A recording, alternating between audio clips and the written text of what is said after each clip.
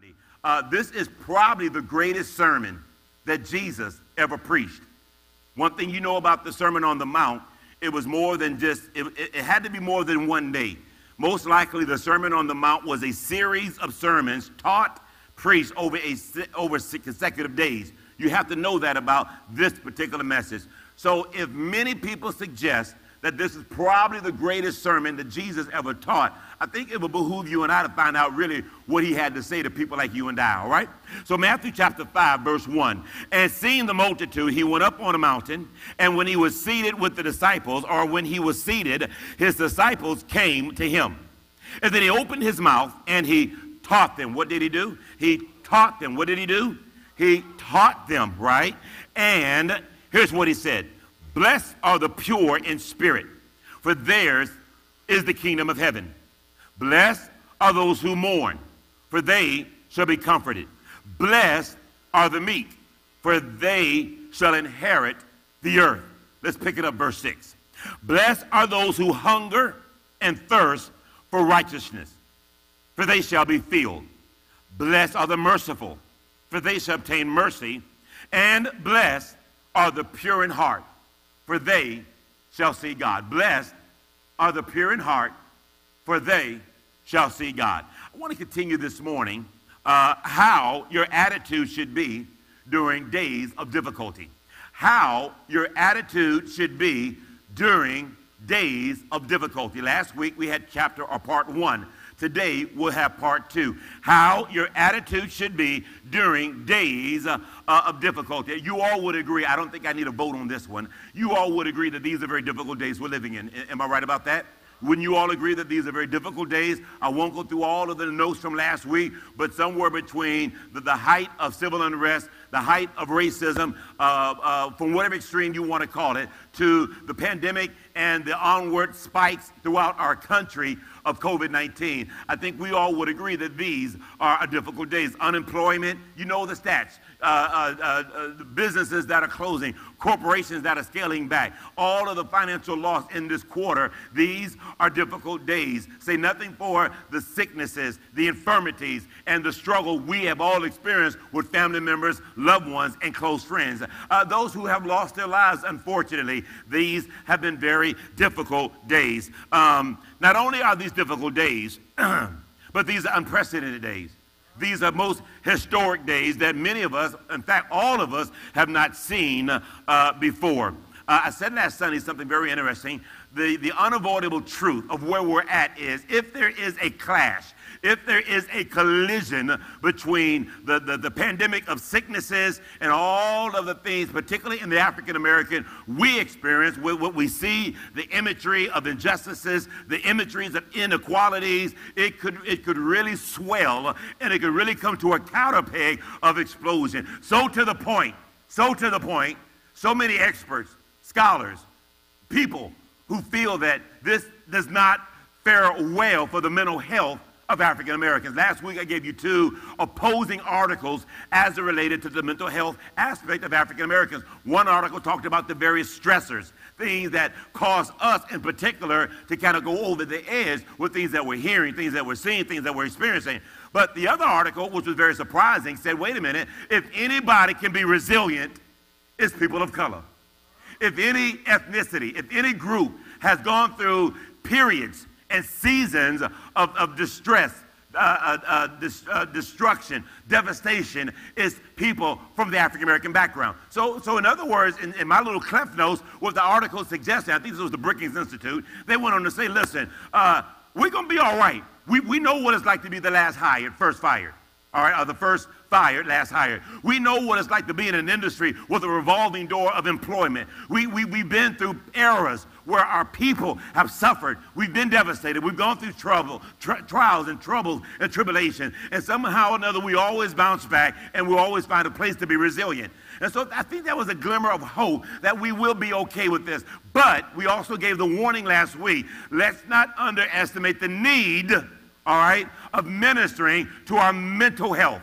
making sure we keep our mind on the things of God. We stay sharp in our thinking. We have a Bible, biblical, godly perspective of where we're at and where we're headed. I think we closed last Sunday by reminding you all, stay on your knees, stay in the Word, and keep pressing on. Stay on your knees in prayer. Bible reminds us in Philippians 4 to be careful for nothing, to be worried about nothing, but in everything through prayer, supplication, with thanksgiving, everything through prayer. Say that with me. Everything through prayer. Come on, say that with me. Come on, mask it all. Everything in prayer, right? With thanksgiving, let your requests be made known unto God. So we have to stay on our knees in seasons such as this. Number two, we have to continue, all right, to stay in the Word of God. The Bible says that the Word of God, or the Bible, or the Word, is a lamp unto our feet and a light into our path. When you are in the Word of God, stay with me, when you are in the Word of God, it shows you where you're currently at right now.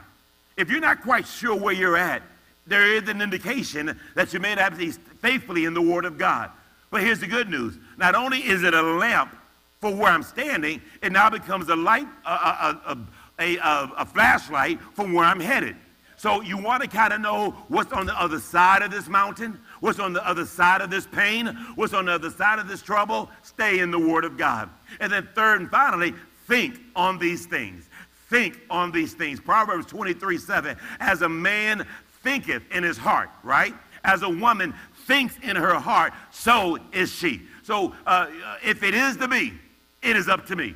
You have to tell yourself on a regular, daily basis, think, Paul says, on these things. Well, what things was he talking about, I wonder? Well, Philippians chapter 4, things that are noteworthy, things that are lovely, things that are a good report, things that are of joy or of cheer. If there's any virtue, if there's any value, Paul says, think on these things. Why? Because there's something special to those who keep their minds on Jesus, who keep their minds on the Word of God. Isaiah 26:3, I believe, Isaiah 26:2. I will keep thee in perfect peace, whose mind, come on, say mind, whose mind stays on thee. Hit your knees, stay in the Word, and think on things that are of God's virtue. You want to make it through COVID-19? You want to make it through the pandemic times? You want to keep a fresh perspective through all of what we're seeing in the media in our day and time? You're going to have to eventually, like me, cut the TV off, because it gets to a point where it's too heavy. It's too much. You listen to this channel, it's Armageddon every day. You listen to this channel, everybody's in good shape, no problems at all. You got to get to a place where we're looking at the Word of God and we're hearing from heaven. Amen? All right, let's go to the Beatitudes this morning. I want to take the next few moments. Let me review from last Sunday, and then we'll talk maybe two. I don't know if I can get to the third one today, but we'll at least get to two additional ones on this morning. Here's what's important to know. I think you'd be untrue today if you said you didn't have some fear in your life. I know we're blessed and highly favored, head not to tail, above only not beneath. But these are the days that try men's souls. And I don't know if you'd be honest to yourself or with yourself if you didn't say there was some trepidation. There is some fear, okay? And I think the first part of healing is to be true to yourself. Uncertainty, right? Instabilities. Not quite sure what's around the corner tomorrow. But for every fear, there's hope in the Word of God. I want you to know today, for every stress, every anxiety, every pressure, every pain, every worry, every concern, there's answers that will be unlocked through prayer. Let me give you one third one. For every uncertainty, every unknown, God has a plan and God has a purpose, and that comes from heaven. We talk about the word beatitude. Beatitude, very interesting word, very popular word, but it is a word that we really don't know a lot of, whether it's Latin, Greek, Hebrew. The word beatitude really means sayings of blessings or blessed sayings. Beatitude, blessed saying. Now, you know me, I'm kind of rough on the edges from time to time, so I made up my own definition of beatitude. My definition of beatitude is how your attitude should be during times of trouble, how your attitude should be during stress, anxiety, and things that you're dealing with. So please forgive me for sounding very uneducated and unintellectual right here, but the Beatitudes was really more about the attitude and the inner qualities of a man or a woman, particularly under stress. I'm going to show you in one moment that everything we're dealing with right now ain't the first time for the church. Wasn't the first time for the children of Israel. And so, Beatitudes, it means blessed sayings, or how your attitude should be. I'm good. How your attitude should be. How should my attitude be right now when I'm not sure if I'm going to have a job this time next month? How should our attitude be right now and we don't know where the mortgage is going to come from for the month of September? All right? What should our attitude be right now when it seems like someone on my left has died from COVID-19, someone on my right has died from COVID-19? How do I know I'm not next? What should our attitude be in your business, with your children, right? 2,000 years ago, Israel was a part of a culture where there was Roman oppression, Roman rule, and there was discriminations, there was prejudices, there was oppression, they were overtaxed and underrepresented. And they about had it with the Roman government. And Jesus comes on the scene and he talks to them about how their attitudes should be. If that wasn't enough, there was civil unrest and unease. Things were hostile. Things were not getting out of control. Things were out of control, right? And this silent mob, or I shouldn't use the word mob, excuse me, this silent movement of people were at odds. If that wasn't enough, folk were sick. You really can't look into Matthew chapter 5 without going back to Matthew chapter 4. Remember now, and seeing the multitudes, Why were there multitudes in Matthew chapter 5, verse 1? Tell you why. Let's go back and look at Matthew chapter 4. We'll look at the end of 4 so we can truly pick up chapter 5. The Bible says 4:23, and Jesus went about all of Galilee, teaching in their synagogues, preaching the gospel of the kingdom, and healing all kinds of sicknesses and all kinds of diseases among the people. And then his fame went through all of Syria, and they brought him all of the sick people who were afflicted with various diseases and torments. So it wasn't just a physical disease, but it was also mental diseases. It wasn't just mental diseases, but it was also emotional diseases. Let's keep reading. And the Bible says, and those who were demon possessed. Great multitudes followed him from Galilee, from Decapolis, Jerusalem, Judea, and beyond the Jordan. And seeing the multitudes, he goes up to a mountain, and when he was seated, the disciples came to him. Then he taught them how their attitude should be. Give me 5 minutes. I want to review the last 3 from last week. We'll pick up 2 new ones, and we'll call it a day. Right? Last week, we looked at the Beatitudes. We know that it was, quote-unquote, Sermon on the Mount. The message was not about spiritual gifts, wasn't about the anointing, wasn't about power, but it was about attitude, inequalities, and character. We know that this is one of the first sermons, if not the first sermon, Jesus ever preached. We know that it was a time of sitting down, right? Kind of messes with our theology here, kind of messes with our tradition of what we think a great sermon should sound like or look like. He sat down. He had a natural amphitheater, no sound system needed, no sound people needed, because on the side of that mountain there, on the east side of Capernaum, would have been a natural mountain slope where he could have sat and taught the multitudes. What else do we know?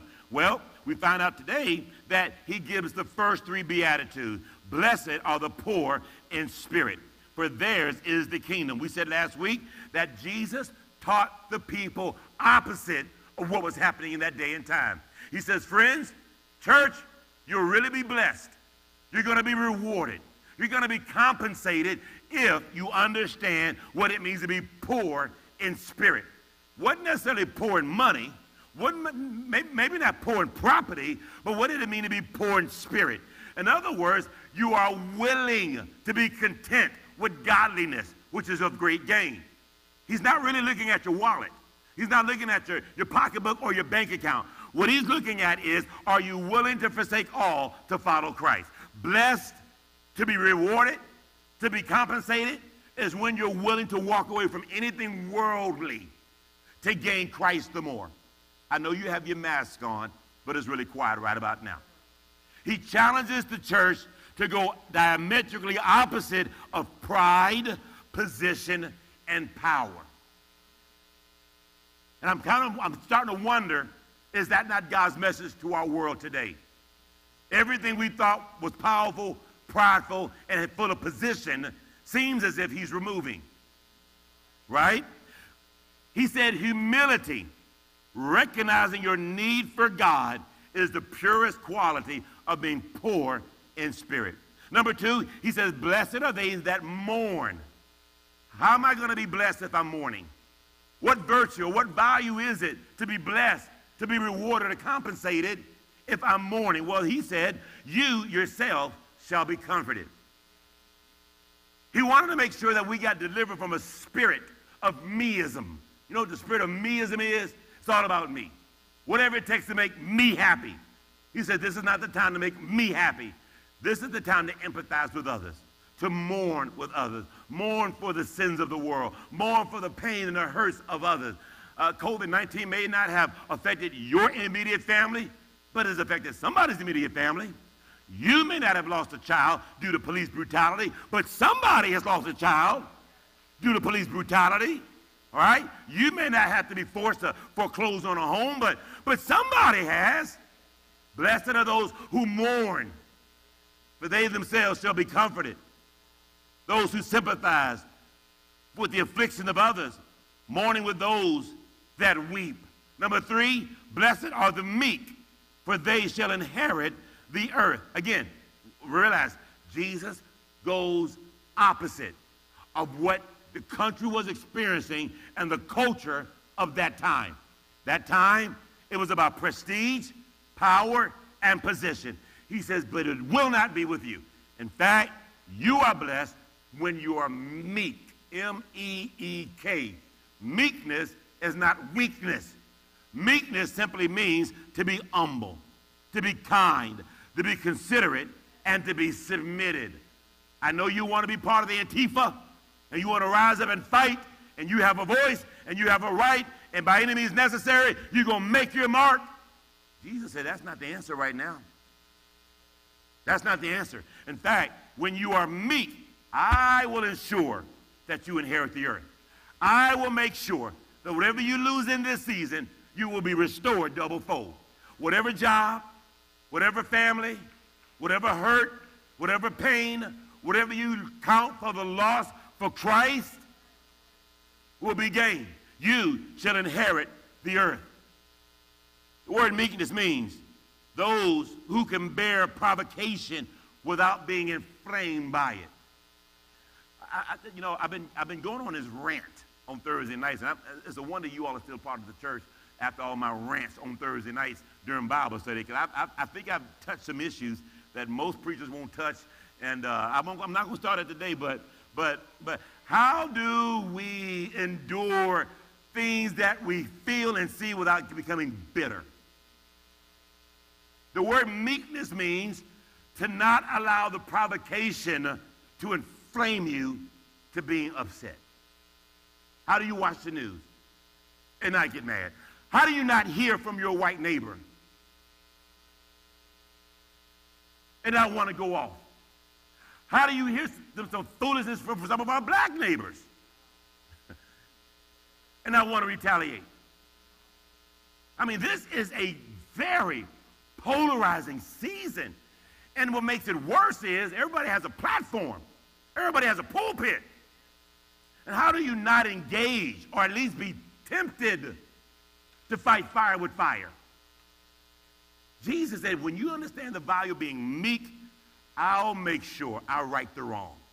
I'll make sure you get everything that you've lost in this season. You cannot let this pandemic make you bitter.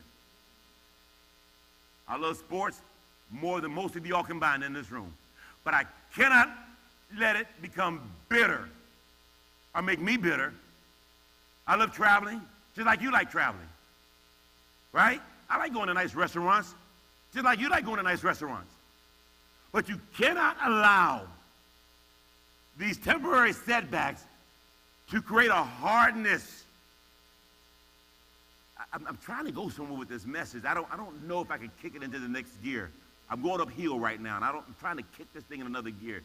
You better make sure you don't start doubting God. God, where are you with all of this? He is where he has always been. He's still king and he's still Lord. He's still Jehovah. He's still Adonai. He's still Rohai. Yes, he is. Talk to me now. I know you have some dreams and some goals, and I know there's been some setbacks, and you've lost some money. You've probably lost some momentum. But you better make sure you don't start belly aching and getting mad with God. Because last I checked, the Lord giveth, and the Lord taketh away. Blessed be the name of the Lord. Hello? So when you understand being meek, you understand that the spirit of bitterness does not set in. You have to find a way to stay encouraged. I still don't feel like I'm really getting where I want to go. I'm trying to go to this next conversation piece.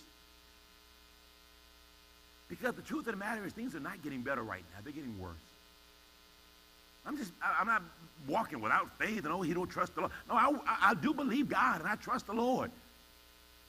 But the reality and the truth is we're not in a good season with the trends and trajectory of so what are you going to do, throw in the towel? What are you going to do, just give up on God? You're going to stop praying, stop reading the Bible, I'll forget going to church. I'm not going to pay my tithe no more. I mean, so what are you going to do?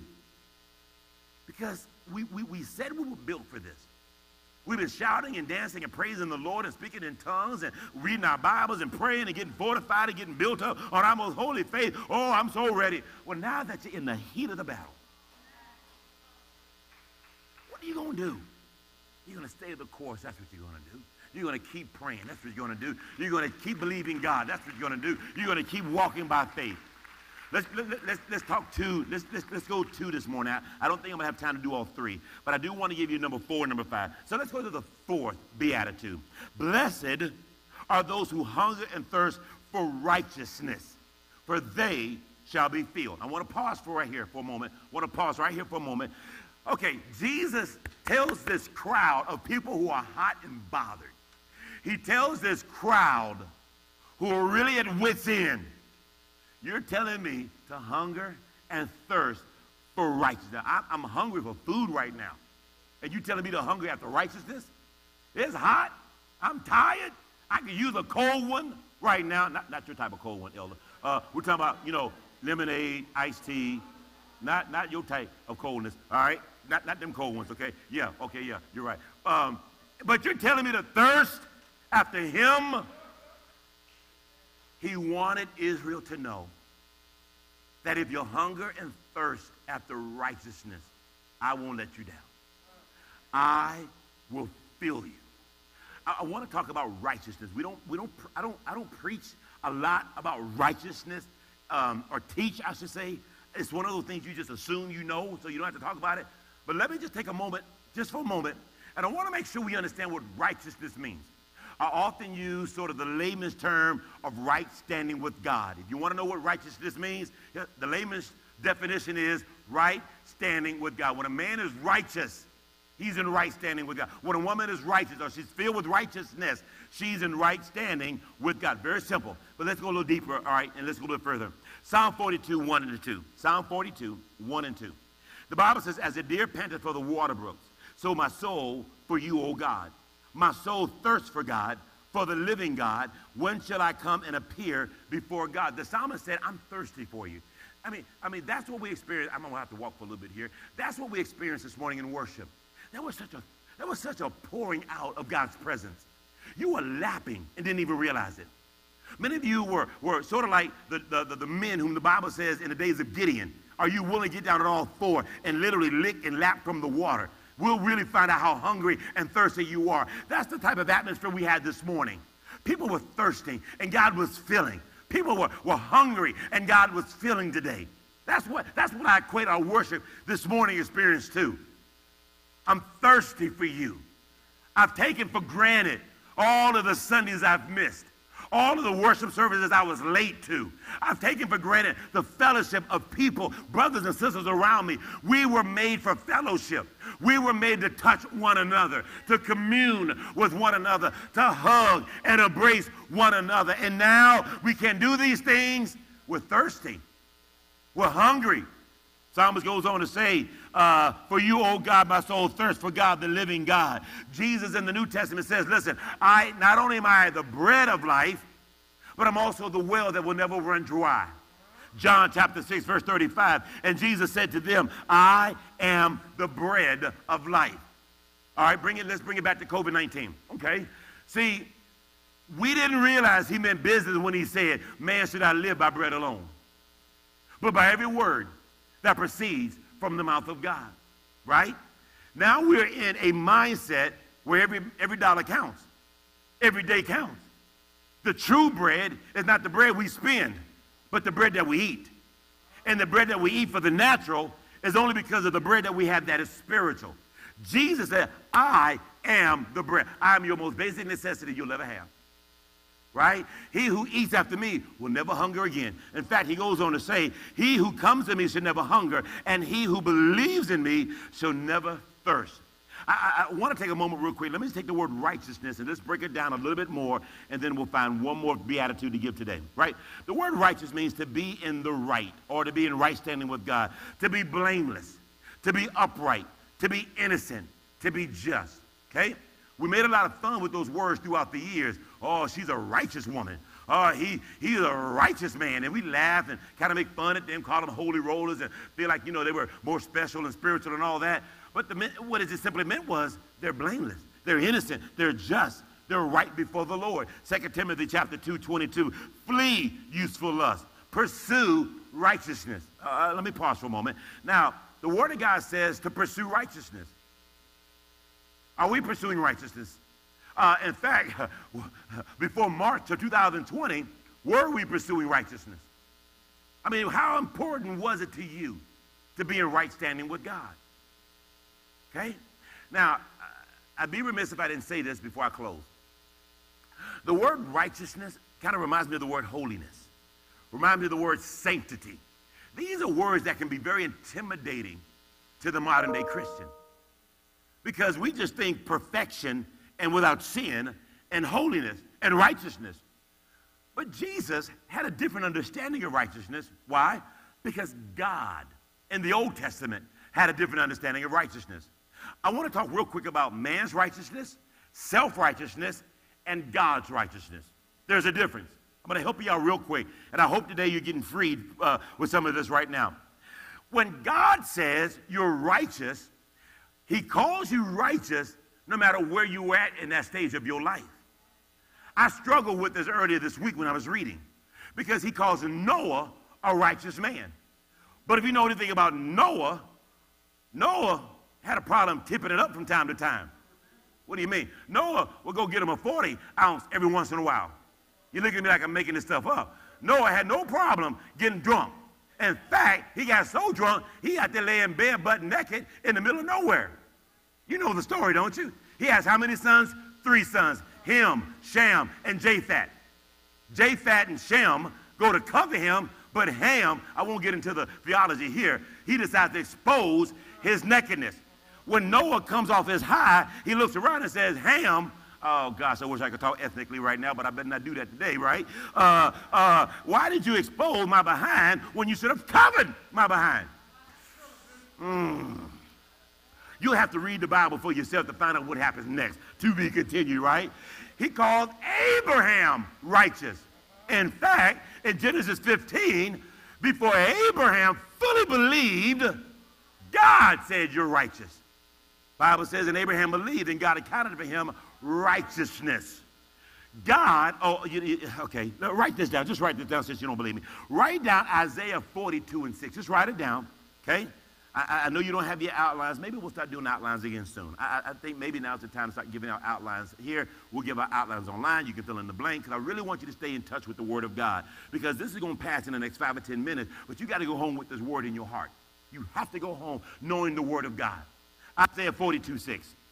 I, the Lord, have called you righteousness, and I will hold your hand, and I will keep you and give you as a covenant to the people, a light to the Gentiles. God called Israel righteous before they were ever righteous. He calls me righteous. He calls you righteous. Well, you don't know what I was doing last night. Well, you don't know what he was doing last night. You don't know where I was this time last year. Well, you don't know what he did for you this time last year. He sees further than you can see. He knows more than you can know. He has more power than you can ever have in a lifetime and a half. So he calls you righteous. I wonder where that came from. The Bible says that we are to call those things that are not as though they were. He decrees and declares a thing until it is established. He was calling you righteous when you were still in sin. He labeled you righteous when you were still in darkness, not quite sure which direction you wanted to go in the things of the kingdom. So righteousness, here's another definition, means to be acquitted, means to be justified, means to be declared right. I'm almost finished. Stay with me, though. Stay with me. I want to free you right now, because some of you are bound by the condemnation of the devil. And I'm not scared to say it. The devil is Diablo. He is a thief. He wants to steal your credibility, steal your history, steal anything that has anything to do with God. And that's why the Bible says, now, therefore, now, there is no condemnation for those in Christ Jesus. If the Lord calls you righteous, who are you to call yourself anything else? If God sees you as righteous, who are you to allow somebody else to label you as anything short of that? You're not wretched. You're not a heathen. You're not a guilty, this or that. You are acquitted.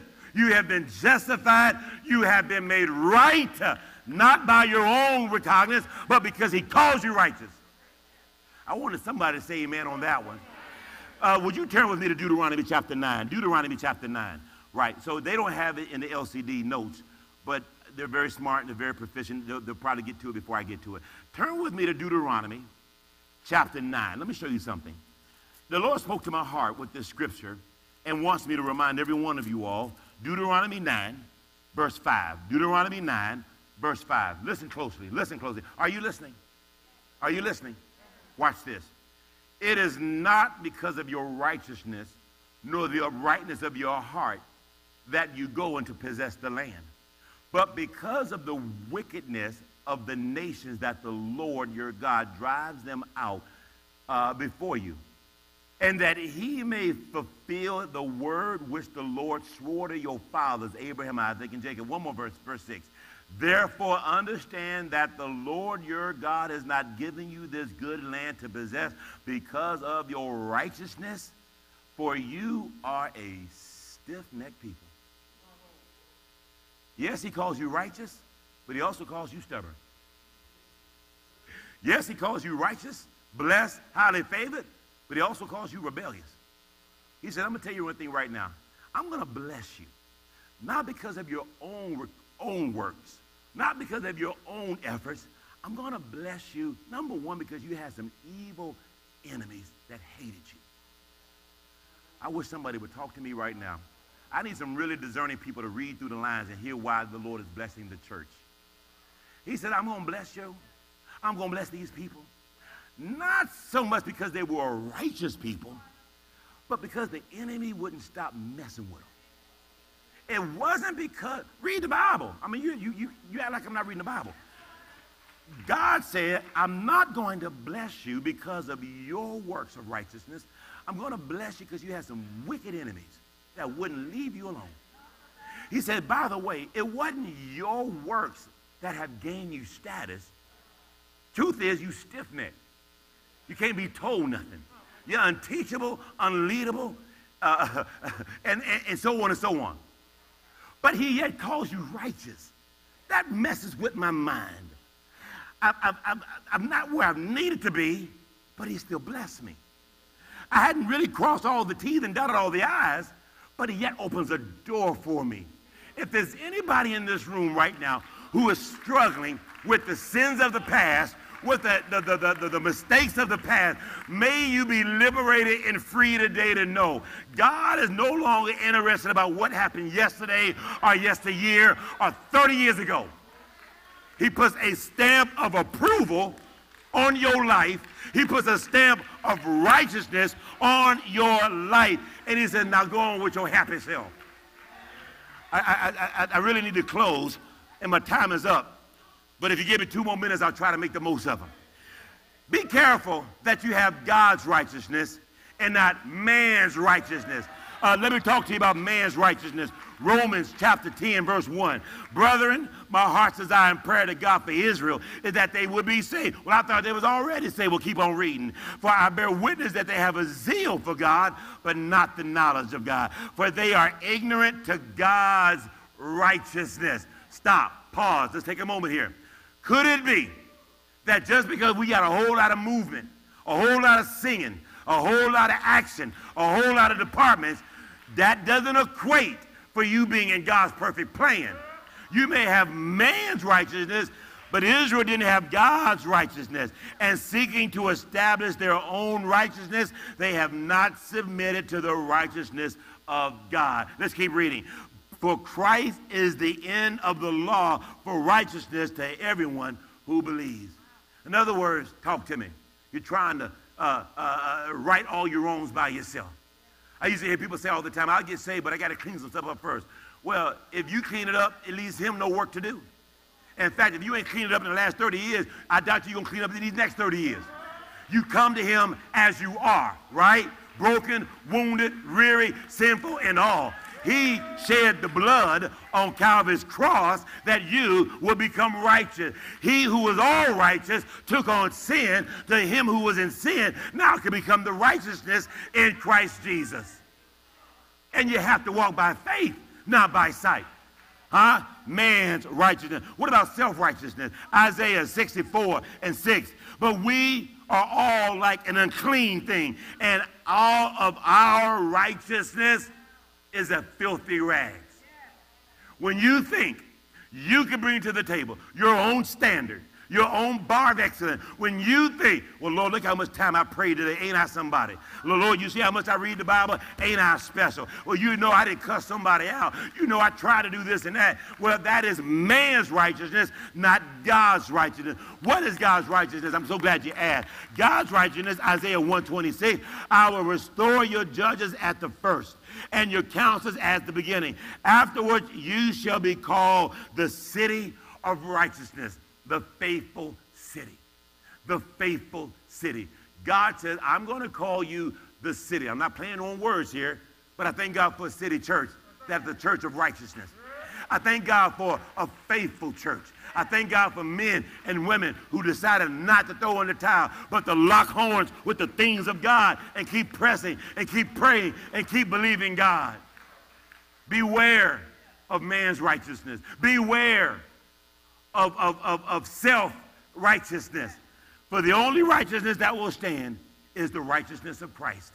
And when you come into Jesus, you come into a right standing with God. He's not interested in your past. He's not interested in your failures. He's not interested in any of your fears. All he wants to know is, can I come in? If I come in the inside, and if I live with you, if I dine with you, if I sup with you, we can come to the table that has been spread. We can come to a place of agreement. We can come to a place where Jesus is Lord. And when he becomes Lord, the people of God are righteous. Let's stand to our feet. I have so much more. I didn't get to number 5, number 6. I have so much more I want to preach today. We'll pick it up next Sunday morning. Maybe you just needed to realize today that it is not the righteousness of your own strength. It is not the righteousness of your own efforts, but it is the righteousness that comes by faith. You need to tell the devil, devil, you are a lying wonder. You need to call him out for who he is from time to time. The Bible says that Michael did not raise a railing accusation against the devil, but he just simply said, the Lord rebuke you. I wonder if the saints even pray like that anymore. When was the last time you just rebuked the devil? Satan, the Lord rebuke you. We render you null and void, absolutely powerless. You have no place here. You have no authority here. We plead the blood. They told me years ago, oh, that's old-fashioned. Don't nobody do that stuff no more. I do. I plead the blood. Because there's nothing greater than the blood when it is pleaded against sin, sickness, Satan's plans. And so my attitude in times of difficulty should be to hunger and thirst in this season. God made me a promise he'll fill me. My attitude should be righteousness. Hunger and thirst after righteousness, for I shall be filled. I wanted so hard to get to verse 6, 7, and 8, 9, and 10, and all the rest, but blessed are the merciful. Blessed are the pure in heart. Hang in there. Don't throw in the towel. Don't give up. May I remind every one of you, oftentimes God is working his best behind the scenes.